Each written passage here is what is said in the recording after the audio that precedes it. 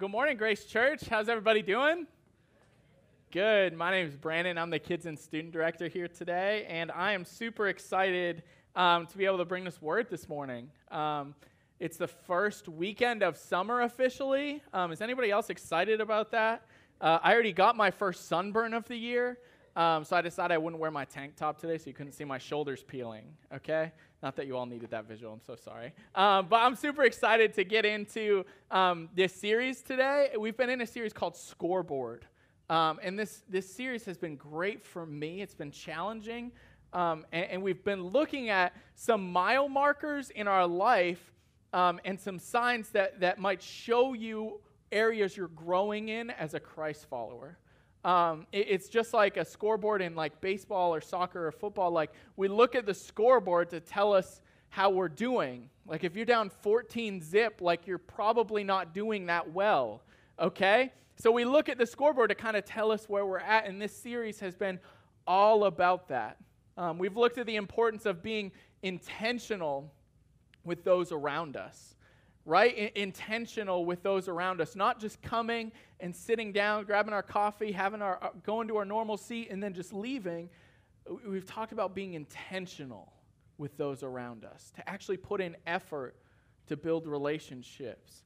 We talked about building or being relational in the church because you guys don't have to walk through life alone. You build relationships in this church family so that when the bad times come, you have a family to walk through that with. When the good times come, you have somebody to celebrate with. And that takes building relationships with people in the church. And last week, Pastor Stephen talked about something that's hard to talk about. He talked about generosity and how oftentimes the way that we handle or manage our finances, that shows our priorities in life. And that's an uncomfortable thing to talk about, but it's something that Scripture talks about a lot. And we talked about all the mile markers and the signs of each of those areas that you're growing. And today we're going to be continuing in this series. And I pray that what God has for you, I pray that He speaks to you through His Word this morning. I was in college and poor. I was broke as could be, as all college students. There we go. We're all broke and poor when we're in college. And the way I would sustain myself throughout the semesters is like the summer I would work myself to the bone to earn money for college. And I was looking for jobs, and my wife, Allie, was also looking for jobs. She was really connected with like nannying and babysitting and tutoring. Like she was really connected in those circles. And she's like, hey, you should check out this job in Milton, nannying 3 boys. And I was like, oh, that sounds sweet. And so I went down, I met the family, and they're super nice.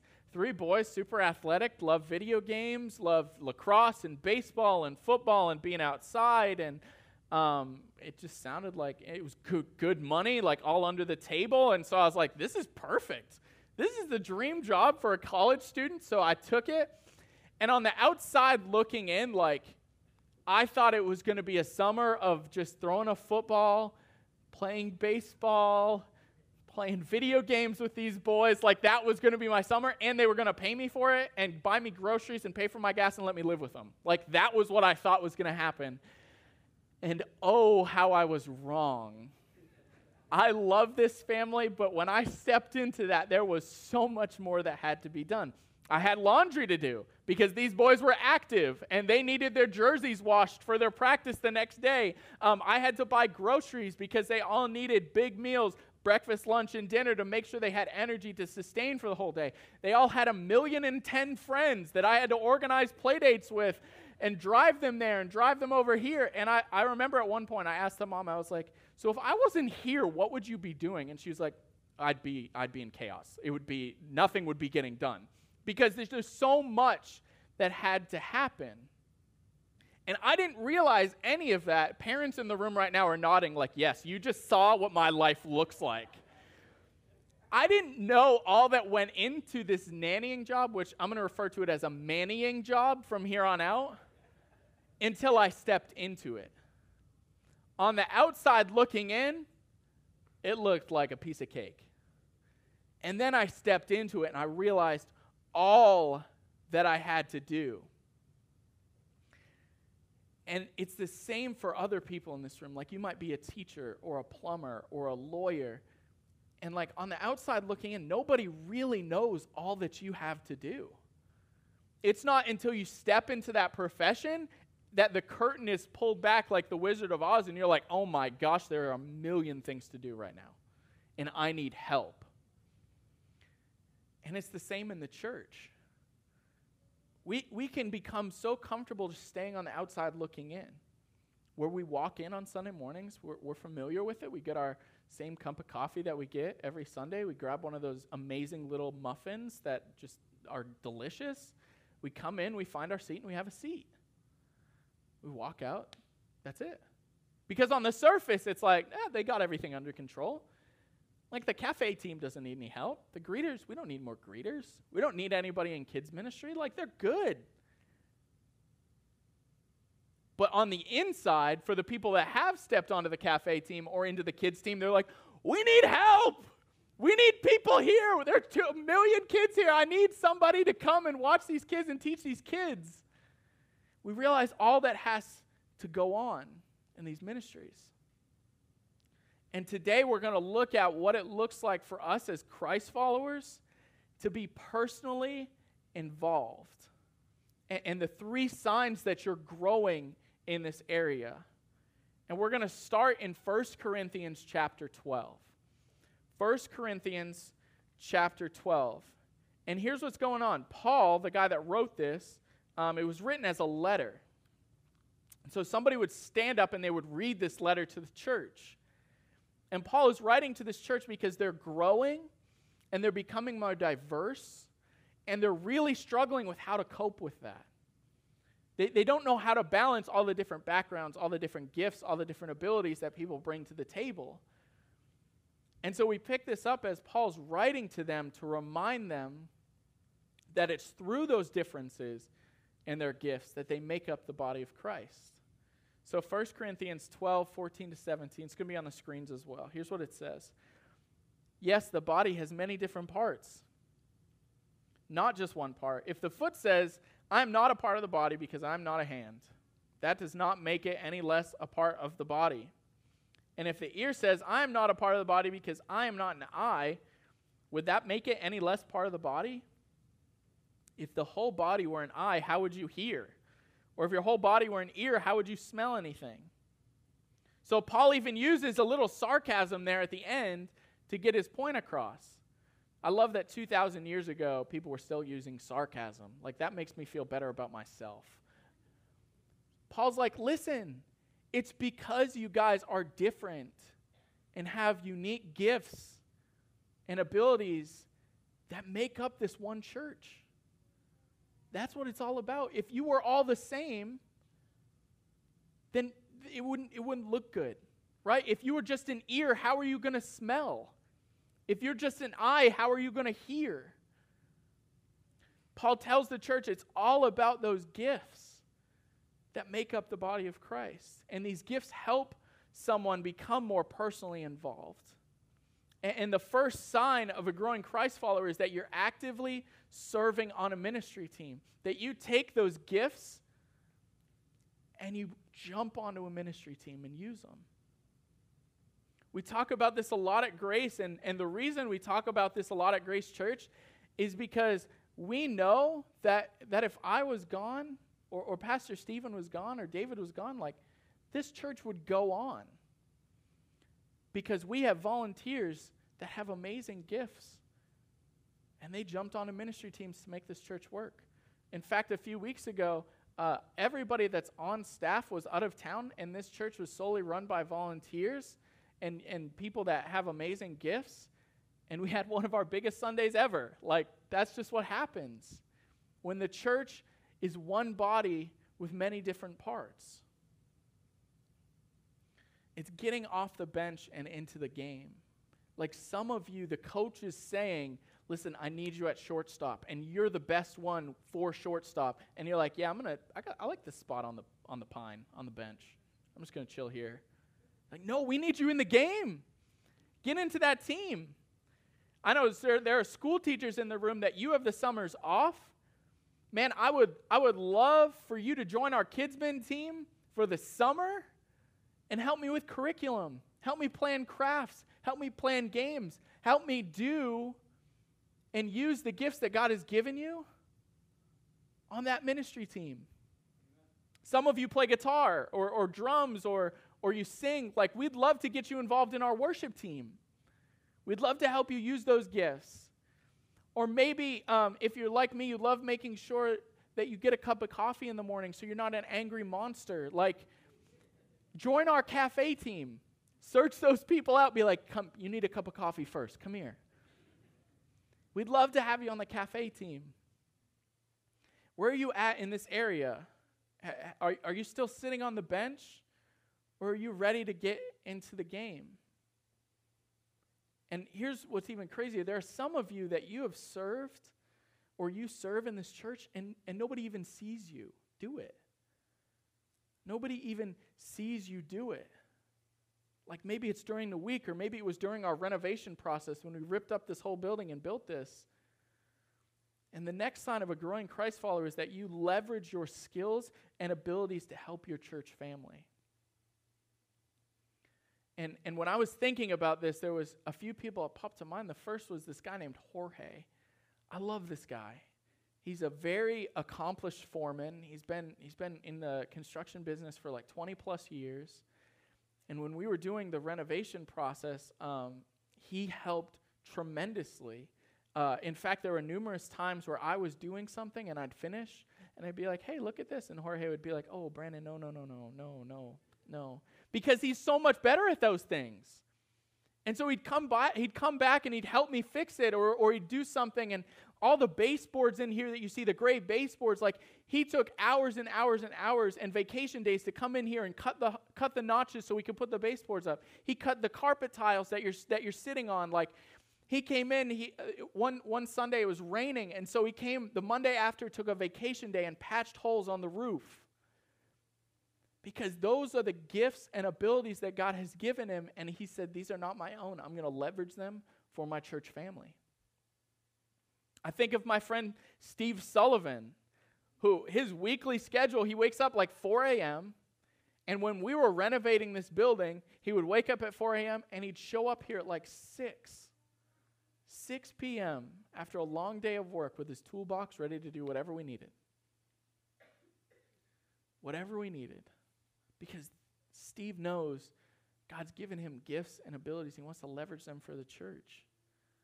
We have another guy named Mike Varner who took money out of his own pocket and vacation days to pay volunteers to come in and do the beautiful floor in our lobby. Because God's given him a unique skill set where he can do beautiful floors like that. Are you willing to leverage the gifts and abilities that God's given you for your church family? And in Acts chapter 9, there's an amazing story. It's really quick. Acts is written by a guy named Luke, who also wrote the Gospel of Luke, which is earlier. And he includes this short little story, but I think it really cements home this point. And it was about this woman named Tabitha. And Tabitha was extremely involved in her church at the time. And we pick this story up just as she has actually passed away. And we find these widows that are weeping and mourning over Tabitha. And the question is, why? Why would you weep over I know she was involved, but like, why? And we find out here in Acts chapter 9, verse 39. It says, so Peter returned with them. And as soon as he arrived, they took him to the upstairs room. The room was filled with widows who were weeping. And here's the key. Here's why they were weeping. Showing him the coats and other clothes Dorcas had made for them. Tabitha, or Dorcas, as she's referred to here, which I would change my name to Tabitha too, by the way, if it was Dorcas. Okay? I apologize if there are any Dorcases in the room. Tabitha was a gifted seamstress. God had given her the ability to make clothes. And she could have sat at home and just made herself a beautiful wardrobe, all for her. But what does she do? It says she leveraged her gifts and abilities to make clothes for widows and the poor and the broken in her church. And so that so much so, she had given so much that when she passed away, these widows showed up weeping and showing Peter, look at what Tabitha did for me. Look at how Tabitha used the gifts that God gave her to help me, to help her church family. How can you leverage your gifts and abilities to look more like Tabitha in the church and with other Christ followers? Because the third sign of a growing Christ follower is that you meet the needs of other Christians. That you meet the needs of other Christians. And to meet those needs of fellow Christ followers, you actually have to look for it. It takes intentionality. It's not something that's just going to fall into your lap and you'll be like, well, I guess I can help with this. It takes intentionality. We have a couple here that recently had a baby, and the baby's had some complications. Spent a lot of time up at Boston Children's. And this couple, 4 to 5 days a week, they've been commuting to Boston Children's from West Bridgewater about an hour and 40 each way to be with their baby. And parents that have had children, like you understand that in that newborn process, even more if there's complications, it's hard to make meals for yourself. That takes a lot of effort and you're tired. And we have a couple in our church, her name is Jen and Jake, and Jen heard about this and without hesitation immediately set up a meal train for meals for this family. Not just for a day, not just for 2 days, for an entire month.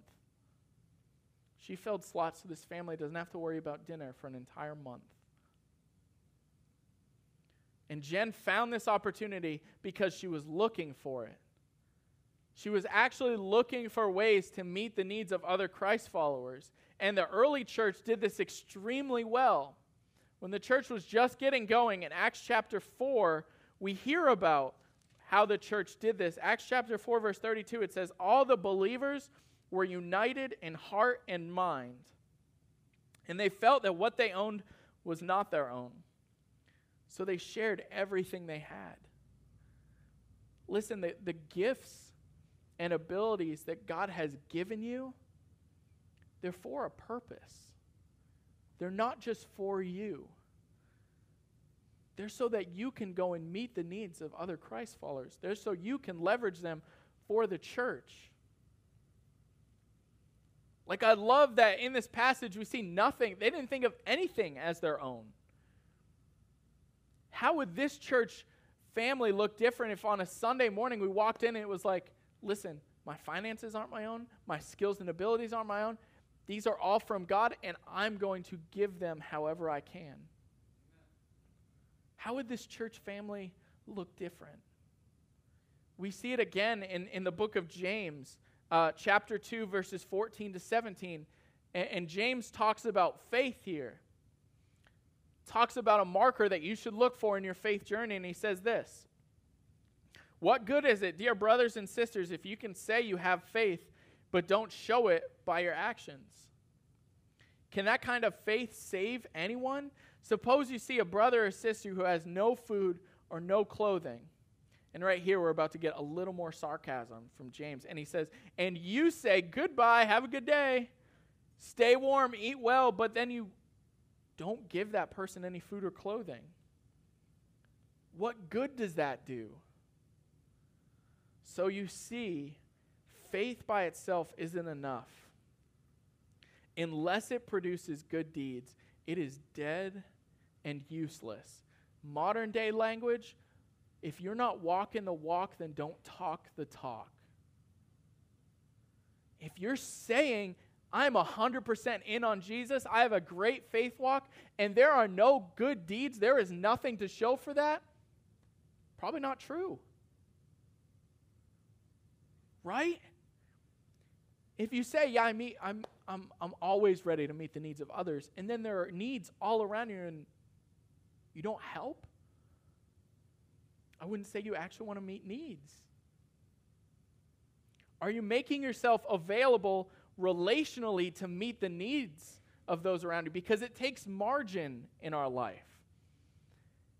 It's sometimes going to be inconvenient to meet those needs. Sometimes you're going to have to put aside your own ambitions and what you want to do to meet those needs. It's counter-cultural. It's against everything the American dream tells us we should do. Right? The American dream is fight your way to the top, pull down whoever you have to pull down to get there. Don't take any prisoners. It's about what's best for us. It's about you getting the white picket fence around your house. It's about your kids getting into the best school. It's about you getting the newest car. It's all about you and what you want. And the Bible says, no, it's the exact opposite. It's the exact opposite. Are you taking the time to meet the needs of other Christians?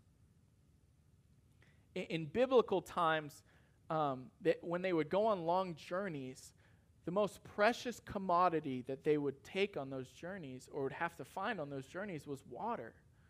Like water was a precious commodity.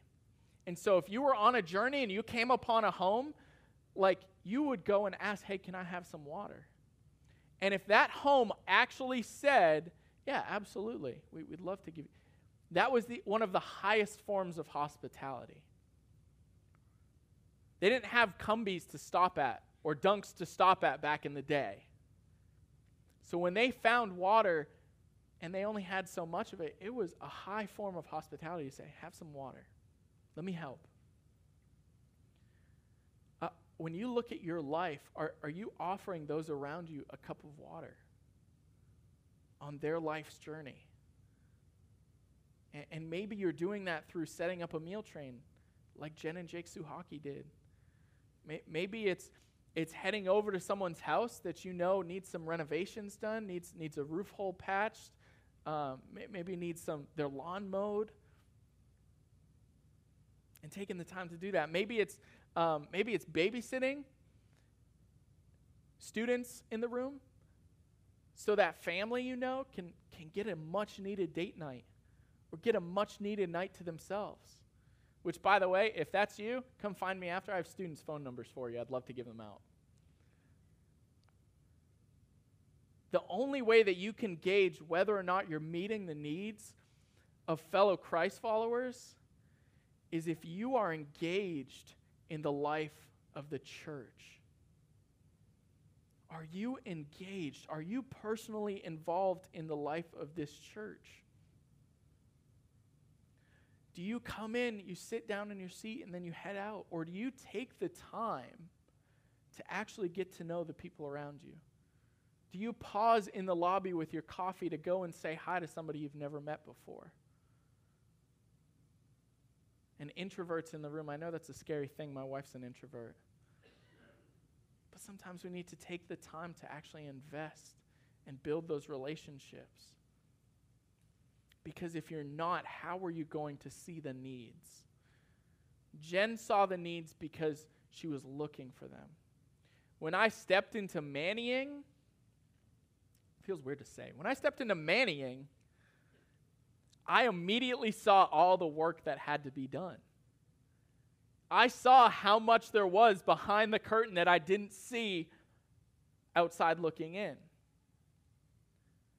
And it's the same thing with you guys. When you step onto a cafe team, you realize all that you have going on. When you step into a life group, you're immediately plugged in with 4 or 5 other families, and you get to know them, and you start to hear, yeah, this is a tough month. We just need a night off. We wish somebody would just come over and help us mow our lawn or whatever it is. Or like in David's case, I love that story of Tony just dropping everything and saying, hey, absolutely, I'll come jump your car for you. That's no problem. I want to help out. I want to meet that need.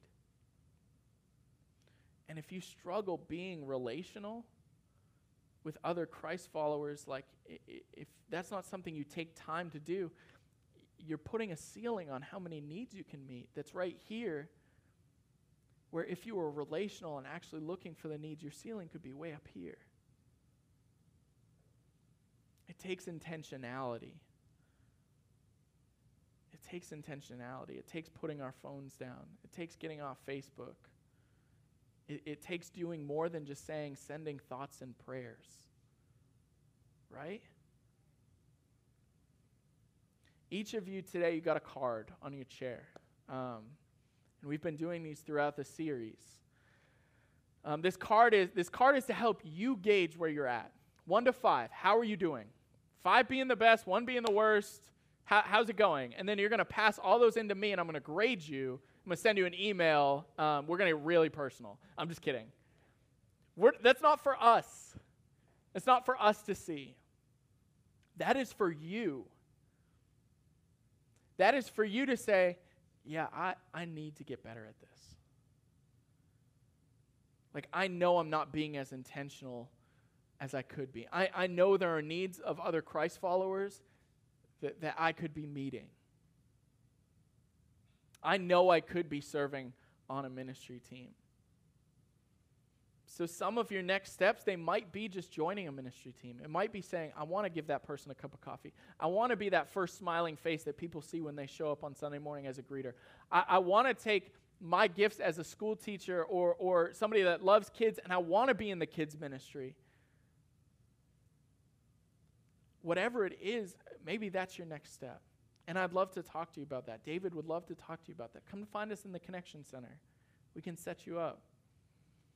Maybe it's praying about how you can leverage skills and abilities that God has given you for his church family.